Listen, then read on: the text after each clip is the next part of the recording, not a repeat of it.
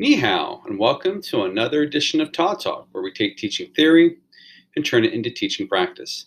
The theme for the month is going to be meaningful assessment.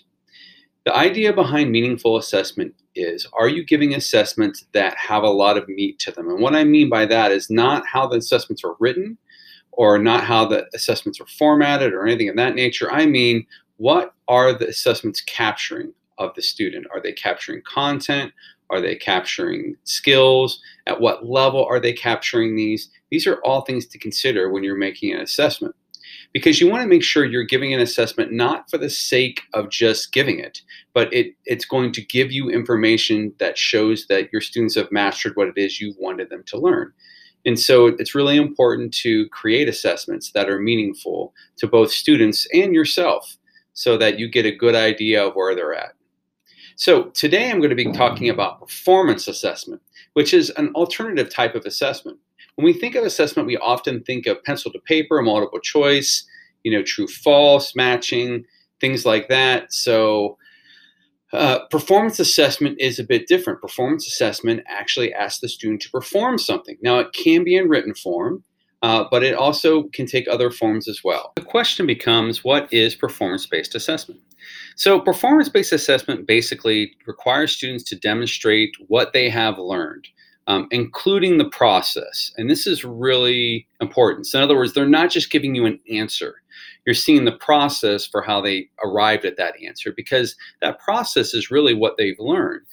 You can give an answer and not have a deep understanding of that answer, even if it's correct. So this shows the process behind that.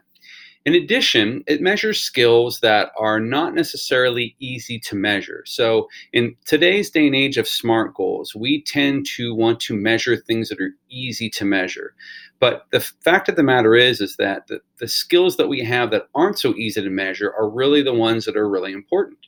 And so what performance assessment allows you to do is to capture these skills. It could be speaking, it could be working with others, it could be leadership. There are lots of different skills that are very important that you can capture with performance-based assessment that you cannot capture on traditional types of assessments.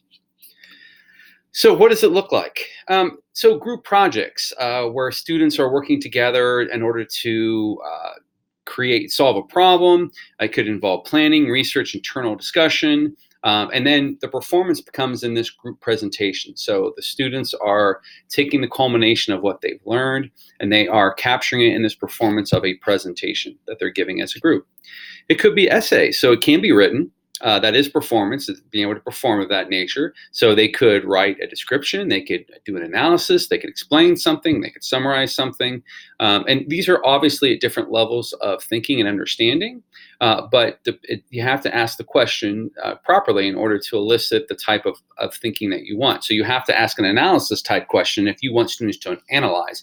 If you just want to see if they comprehend or understand something, it might be just asking them to do a summary. But you have to choose wisely on what that's going to look like.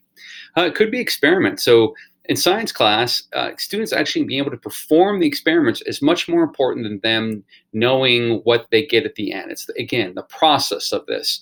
And so can they carry out these experiments while demonstrating that they have an understanding of the scientific concepts behind them? So that would be an example of performance assessment. It could be a demonstration. So demonstrations could be, something to do with a specific subject area content. It could be procedures. But basically, so if students were showing you that they know how to drive, you wouldn't just give them a test for that. In other words, a written test where they tell you how to drive. They would actually have to go out and drive. They'd have to demonstrate that they know how to drive. And so that's what demonstrations allow you to do, is they actually show you that students know what it is that they claim to be able to do. Portfolios are a good way to do this as well. Portfolios are a collection of the student work, and so this shows their progress over the course of 9 weeks or semester or a year, and then students reflect upon the different aspects of their portfolio. So why should you do performance-based assessment? Keep in mind that, again, it captures skills that traditional assessments do not capture. So if you wanted to learn how well your students collaborate with others, if you gave them a multiple choice test and asked them to answer those questions, they could probably answer those accurately, but still not be good at collaborating with others. They may know what the right answer, but it doesn't mean they're choosing that right answer when it goes to put that into play. So if you truly want to assess how students collaborate with one another, then you have to put them in a situation where they are performing as a group. They are collaborating together. They are taking on specific roles. They are, working together to produce something that is better than they could have produced individually. So that's an example of performance-based assessment capturing a 21st century skill. Performance-based assessment is more hands-on, so as a result, you have a more enduring understanding. Students aren't just memorizing the facts, but they're having to truly know how to put those facts into play in order to demonstrate that in their performance. And so that means that they're going to have a better understanding of what it is, and they're going to be able to remember that years or months, years down the road because they capture that in a performance-based assessment. And these are lifelong skills that are going to be really important when they get out in the real world. So here are three really compelling reasons why you should do performance-based assessment. The first one is think about careers that people have. They typically center on performances. You, as a teacher, your job is completely performance-based assessment. And when you're evaluated with a rubric, your evaluator comes in and they're judging the performance. You're not taking a test to show them that you know what you're doing. You're performing your job. And so a lot of careers are like this, where you actually have to perform in order to demonstrate what it is that you do for your career. It also prepares students for life outside of school. So even life is a performance. So if I'm cooking a meal, that is a performance. I have to, get all the ingredients correct. I have to follow the recipe. I have to time things correctly. I have to heat things correctly, so on and so forth. This is a performance. And a lot of things in life are performances, driving to and from work, interacting with your kids. These are all performance. And so being able to do a performance-based assessment in school is going to better ready students for in life when they're doing performance assessments. And lastly, and more immediate, is that students get real bored with traditional learning. They've taken a lot of tests, but then being able to do a performance can be much more powerful. It can be much more exciting. As the teacher, it can be much more exciting. So instead of having to, grade a multiple choice test where you're going through and indicating whether they put the right letter, you're actually getting to see something unfold in front of you. You're getting to see that learning. So another advantage is it's really good for science and math. And I'm not going to go through all of these, but the National Science Foundation of Science and Engineering, they really like the idea of performance-based assessments for a couple of reasons. One is it allows students to create their own response rather than picking a canned response. You can get lucky and pick something that's correct even if you don't know it. But a performance assessment really forces you to come up with your own answer. So you have to really understand what it is you're doing.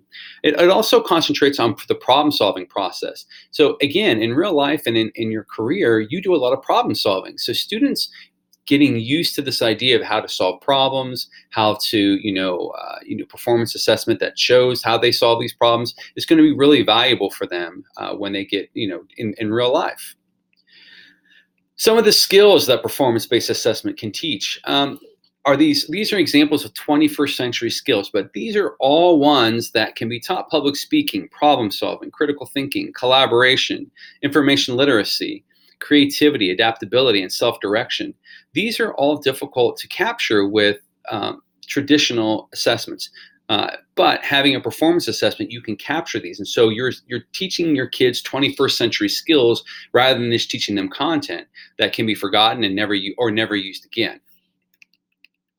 The other thing for the teacher is that I liked, as a teacher, performance-based assessment is I got to directly see the learning of the students and, like I said, the process of their learning. It made things more interesting. So you have interesting assessments, and so as a result, it was exciting to watch a performance rather than having to grade a bunch of assessments that weren't exciting or not really interactive. I liked it also because I thought performance assessment was more ready for higher order thinking skills. So what I mean by that, they naturally fit into performance assessments. It's very difficult to write a higher level thinking multiple choice question or a matching or a true and false, where there's traditional methods. But with performance assessment, you can definitely get kids into that upper level of Bloom's, the creating, the evaluating, and the analyzing. And lastly, I like an active classroom. I like kids to be on their toes, to have hands-on learning, so kinesthetic learning. So we want to make sure that they're active in their learning. And performance assessment really allows you to have active student learning. There are various types, probably hundreds of types of performance-based assessment. But for my purposes, I narrowed it down to these 10.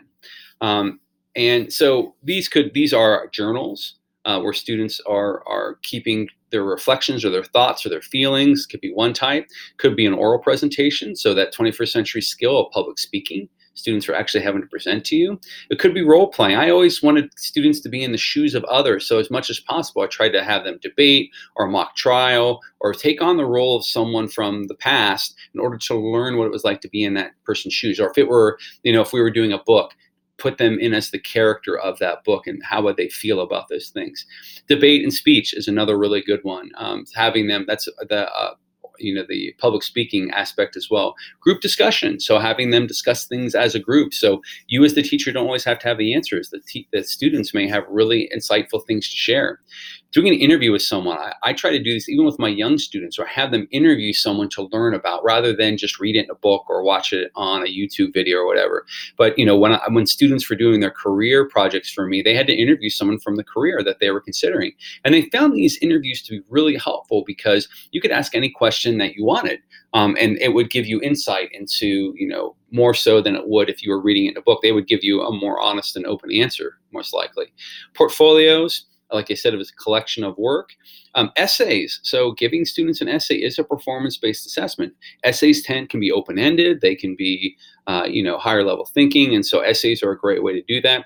Research papers are just a more robust version of an essay, where they actually have to have a thesis and they have to defend that thesis and they have to have a conclusion, just like an essay, but it's just usually of greater length and involves a greater amount of research. And then finally is exhibition, where students are actually putting on display things that they have done to show what they have learned. So it might be that they're creating an artifact and demonstrating that, or they're creating something on a piece of art that shows that they learn what they need to learn. So it just stands for itself. The challenging thing about performance-based assessments is, how do you assess them, or how do you measure them? And the best way to do that are rubrics. And I'm not going to go into great detail on rubrics because I have a Todd Talk on that. So if you want to check out how to make rubrics that can accurately assess performance assessments, then you can check out that Todd Talk. In addition, I talked about all of these kind of quickly. So if you want to know more information about performance assessment and how you can use that in your classroom, you can always check out my book, which is called Performance-Based Assessments from Prufrock Press.